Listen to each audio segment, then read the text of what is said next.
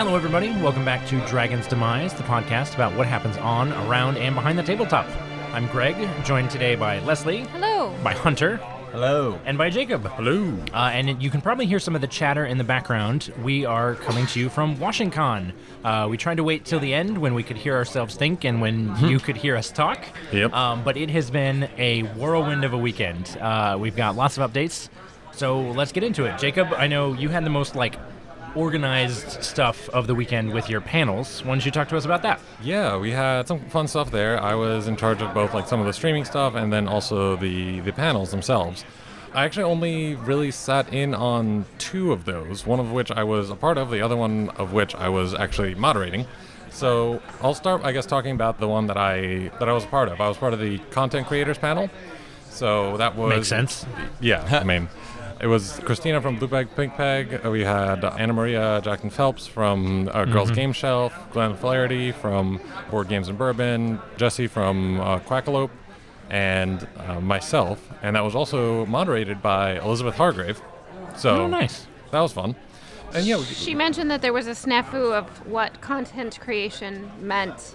Yes, that was pretty hilarious because we had multiple people in the room who thought content creation meant making board games or content in terms of actually making things for you mean board games. Manufacturing specifically? Not even manufacturing, just designing and that kind of stuff, and more of that line of creating content. Interesting. Creating the contents of a box or something like that. I could see that. Yeah. As that's an honest mistake. Yeah, and I mean it totally is, but it's this one that I definitely wouldn't even have thought of because, well, I'm on the internet so much as someone who makes YouTube videos and all that kind of stuff, and it's such lingo that I don't even think about. You know about the YouTubes and the influencers. Yeah, all that kind of stuff. The Twitter. The Twitters. The Tweetagrams. Oh, I don't know very much about the Tweetagrams. But it was a lot of fun. We got to talk a lot about what are some things that the people look for in content creation, what are just good ways to approach it, things whether it's reviewing, whether it's how to create and maintain relationships with publishers, with game designers, other things like that, and just the different types of content that we created. So I thought it was a pretty good panel. I enjoyed sitting there talking with everyone, and it was interesting because this was I think the first time that I was on the other side of the discussion. I'm usually the moderator. Right. I don't think I've ever actually been panelist. Did you freeze up under pressure? No, not really. Nice. Good I job. mean, I was also I also had the other stuff, the tech stuff that I was taking care of, just making sure that everything was working. So, cool, as per usual. And then I moderated the marketing panel, which was also pretty interesting. We had a few people whose names I'm going to completely forget because this has been a weekend. But I know that Anna Maria was on that one. One of the creators of one of the conventions around here. There's a convention in Frederick. She's one of the people who created that.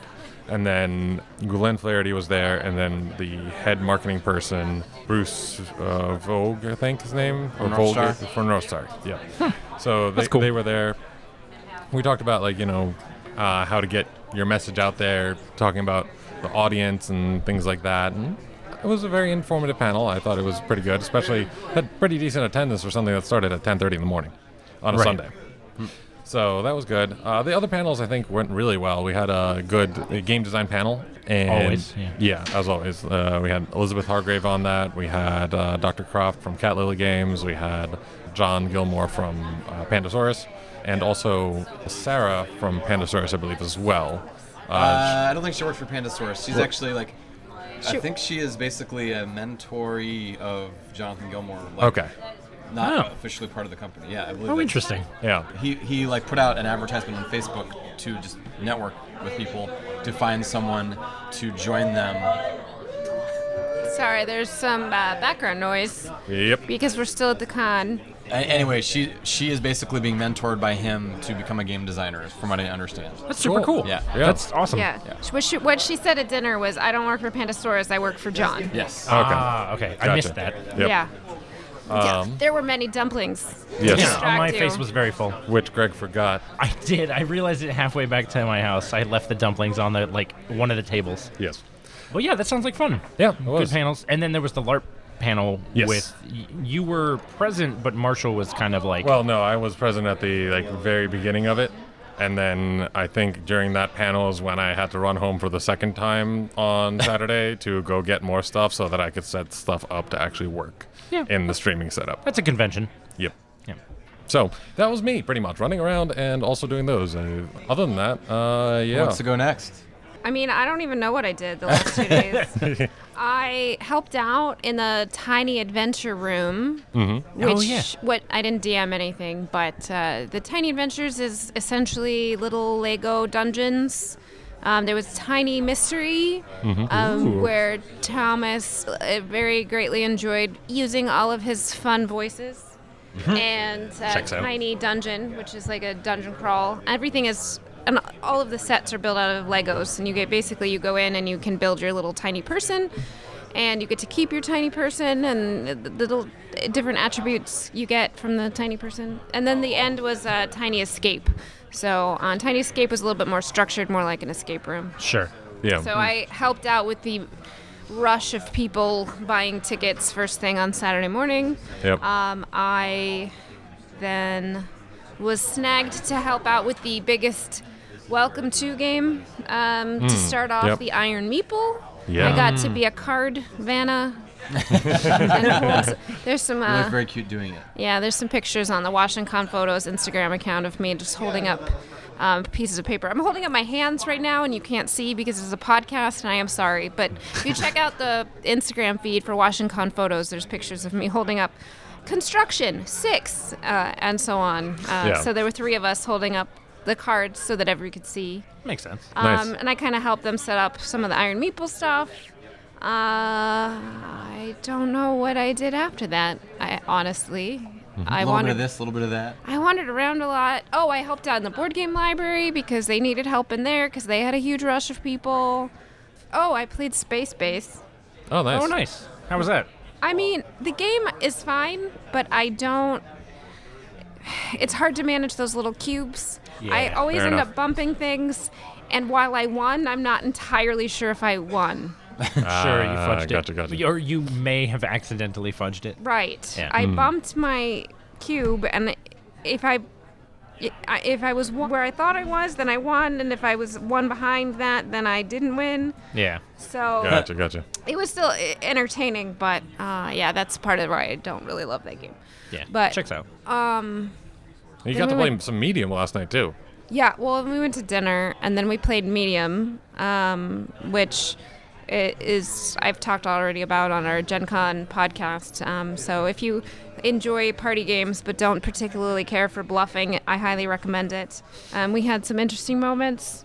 Yeah, and then we chatted with Elizabeth Hargrave until like 1 a.m. Yeah, it was Yeah. pretty great. It's fantastic. Yeah, Yeah. it was a good conversation. We were chatting about all kinds of things and travel and Sure.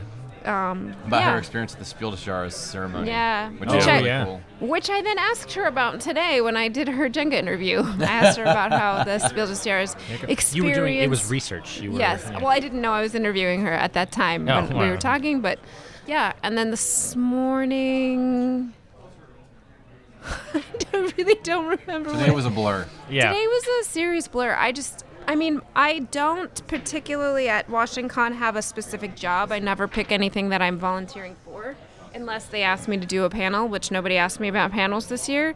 So I just wander around and wait for somebody to go, we need help. And inevitably somebody needs help with something. Always. So, Including me twice. yeah. Well, we'll get to that Yes.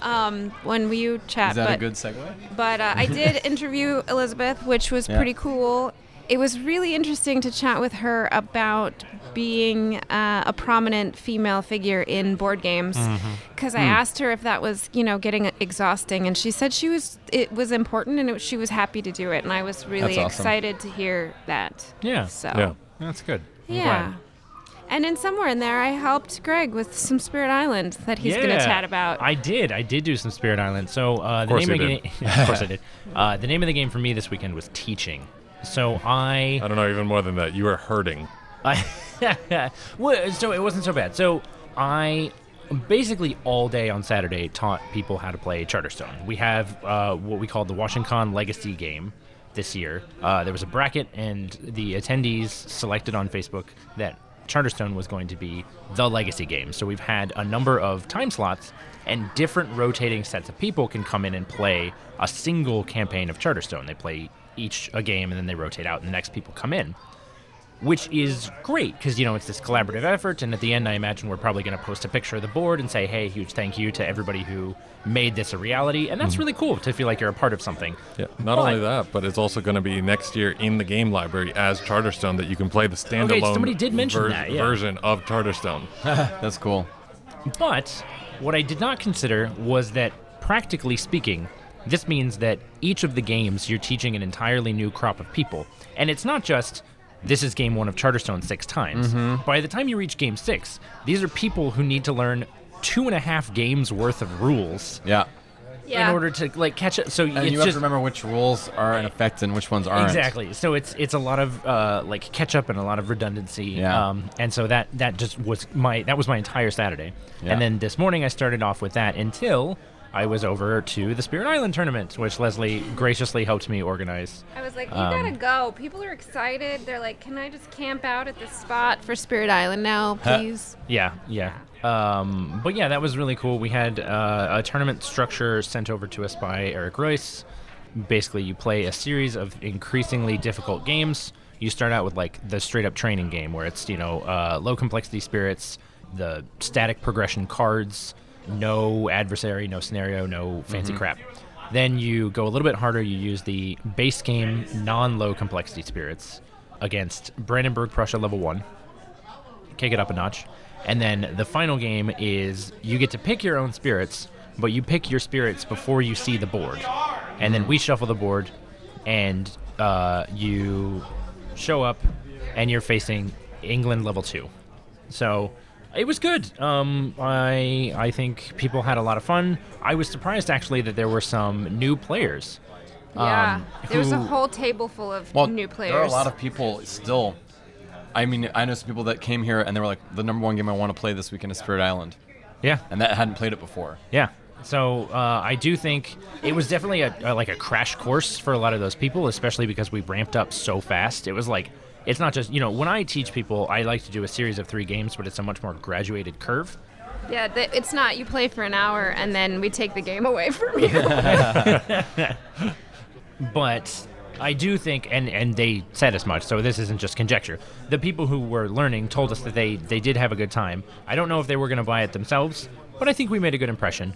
And overall, I think people had a lot of fun with the tournaments. Actually, as we speak, they're playing game 11 of Charterstone right now. Yeah. So I think the plan, tentatively, is for... we're not going to play game 12 tonight because we're kind of wrapping up, but instead we're going to take it, and then staff is going to get to play game 12 at the, thank you for volunteering, thank you for working the con type game, the one party. We can never schedule. Exactly. Yeah. So I think that'll be, if it does happen, I think it'll be nice, as a gesture to staff. So I look forward to seeing the end results of that. Yeah. So I'm actually curious, before we move on from Spirit Island, how does scoring work for this? How do you win the tournament? Right, so this was it was an interesting scoring structure. So you're competing to get the lowest score. You can have negative points. Yeah. You play for an hour, and that's it. If you haven't finished the game, if you haven't won the game at the end of that hour, you get 5 minutes to finish your current turn. And if you can't, then it's just suspended immediately. And you get minus 100 points if you beat the game, if you actually won the game. Yeah. You get minus, I think it's 2 or 3 points per Dahan remaining on the island. And you get, I think that's actually the only way you can lose points. And then you gain points based on how many towns and cities and explorers are left, but only if you haven't already moved past the fear threshold. So if you're in terror level 3, it doesn't matter. Your towns are worth nothing. Yeah. But your cities are still worth 3. Interesting. Yeah. And then you also gain plus 20 points per card remaining in the invader deck. Which this is the thing that strikes me as most interesting, because that does mean that if you win really, really fast, if you win on turn 2, that's still a net gain of points. That's a net negative effect for you. Yeah. So it kind of, I guess, encourages you to take you're facing the time pressure, but you also want to take your time and not like rush too quickly because then you lose. It's interesting. And there was a tension there that I couldn't quite identify. And I'm sure if we ever get a chance to talk to Eric, one of the things that I'll talk to him about is why the scoring structure is set up that way. Because he actually apparently sent us this document like himself. Well, he sent us the document, a link to the document, but I don't think that he was the one creating it. Oh, interesting. So I'm pretty sure that the way that it worked was that other people like were creating it. It was almost like running by him. They're still like working out a lot of the kinks. It's not like fully complete, I don't think. Gotcha. Well, they ran a Spirit Island tournament at Gen Con, and I think at Origins as well. Maybe. Yeah. I think that they did run that, but I think that they're still like not 100% set. They're workshopping it. It's still subject to change in the future. Yeah. So. But it was good. I think everything is an iterative process. True. It was interesting. It was interesting for sure. I mean, it was good enough to run at Gen Con, it's good enough to run at Washington, right? Right. Yeah. Well, yeah, a lot of teaching. Oh, and then I do not want to let this go. Once again, Bill. Bill's amazing. Boom Boom Bill, who always runs 2 rooms in a boom. He doesn't call himself that. I call him that. I hope he doesn't listen to this. I want to give a huge shout out to him. In addition to running 2 rooms in a boom this year, he also ran a game called Blood on the Clock Tower, which I had heard of and was really excited to try. And he was absolutely fantastic in just saying, like, hey, I know you guys. I know you want to play this. I know you're super busy. We'll make time for you to get it done. So that was really fantastic, and huge thank you to Bill for also running a great game. Like, it was really, really cool. He really ran Even it if well. I don't like social deduction games, which is exactly what this was. And I shot myself and probably my team in the foot. Yes. He said it. I was on the other He team. liked that it was not. There's no player elimination. Yes. Yeah, it's similar to like Werewolf or Mafia, where you're like eliminating players over the course of the game. You can execute townsfolk by day, and then the demon kills people at night. But players that are killed stay in the circle, and there's no public announcement of what their role was, unless like they reveal it themselves. So they can still deliberate. They can't. Well, they can say it, but they can't reveal it. Or that's true. They can't reveal it. They can only say. They can only. They can still lie. They can still claim whatever. So yeah, like you can be killed, but you're never eliminated, which is a really fantastic, I think. And the way that that works with that is that you still get one. First of all, you get to work in all the deliberations and all that talk. That's fine. But you also still have one vote for the rest of the game on whether or not to kill someone. And your vote, the longer that it goes, the more that it counts, because the votes are based on like 50% majority of the living people. Right. So if a dead person casts a vote, you have like an outsized impact on that majority. Exactly. So it does have an interesting balancing mechanic there. Yeah. That keeps people. I had forgotten about that. Yeah. It was very interesting though. So. Well, yeah, I know, Hunter, you, segue, did a lot of teaching as well. I did. That's kind of my bread and butter here. I did do one interview with Dominic Krepuchitz. I hope I said that right, of North Star. But I taught a lot of games. There were like 2 games that I saw constantly that needed teachers that I didn't know. One was Carpe Diem, and the other was Dinosaur Island, which by the time I finally learned it this morning, everyone already, I guess, had people to teach them how to play it. Yeah, it was very strange because yesterday it was like all over the place. Yeah. Again, taught Scythe, taught a little bit of Black Angel, Islebound. I don't know what else. Splendor came out a lot more this weekend for some reason. Somebody was saying there's like a new Marvel edition of Splendor. There or is, something. but it's not out yet. Oh. It's coming out. Maybe it's hype for that. Yeah, we talked about it at dinner. Yeah, at Dumplings. Yeah. Dumpling dinner. Don't really have a lot else to say. Just I really enjoy teaching games, and there's a lot of fun teaching games. I'm currently on pause in the middle of an Edge of Darkness game with Elizabeth Hargrave and one of my friends. Nice. So How is Edge of Darkness? I know I'm super hype. We had intended to play it, but time got away from us. I've played it like 14 times since I got it like less than a month ago. It's a lot of times. Yeah, it is a lot of it's not times. a short game, right? It is with 2 players. It's under an hour. Wow. Okay. Yeah. So we'll see. I mean, over there we're in the middle of round 3, and it goes pretty quick once everybody commits to doing stuff. So. So we had a 4-player game that went real long. Yes, we did, but I'm not sure if that was a good indication of how long that game actually takes. Okay. So You think it was a player issue? It was the only time I've played, so I don't really have anything else to compare it Sure, to. yeah. Fair enough. played a few games. I played Quacks of Quedlinburg quite a few times today. Back building, back building, back building. And Push Your Luck. Yep. So I had a lot of fun with that. And I think the game of the con that I played that I was the most disappointed in was Architects of the West Kingdom. Oh, really?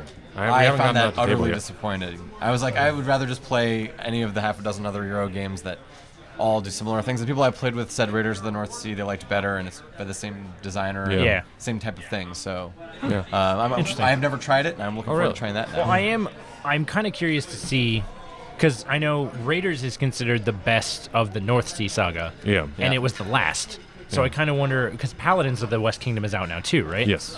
Is it? I think, or it's coming out. I know that a Kickstarter has already ended. Yeah. For a while ago. I wonder if this is going to be another one where they sort of have to. They've changed theme a little bit. They've changed maybe mechanics. I wonder if they just have to find their footing again. I don't know, because I think that each of these games is very different, from each other. But this isn't also the first time that I've heard that Architects of the West Kingdom is just meh. That's true. So, I don't know. I'm still gonna try it for sure at some point. I mean, it's been sitting on my shelf, so I would try it again. Yeah. But yeah, I do like Raiders of the North Sea. Yeah. I think that's about it. It's been a full.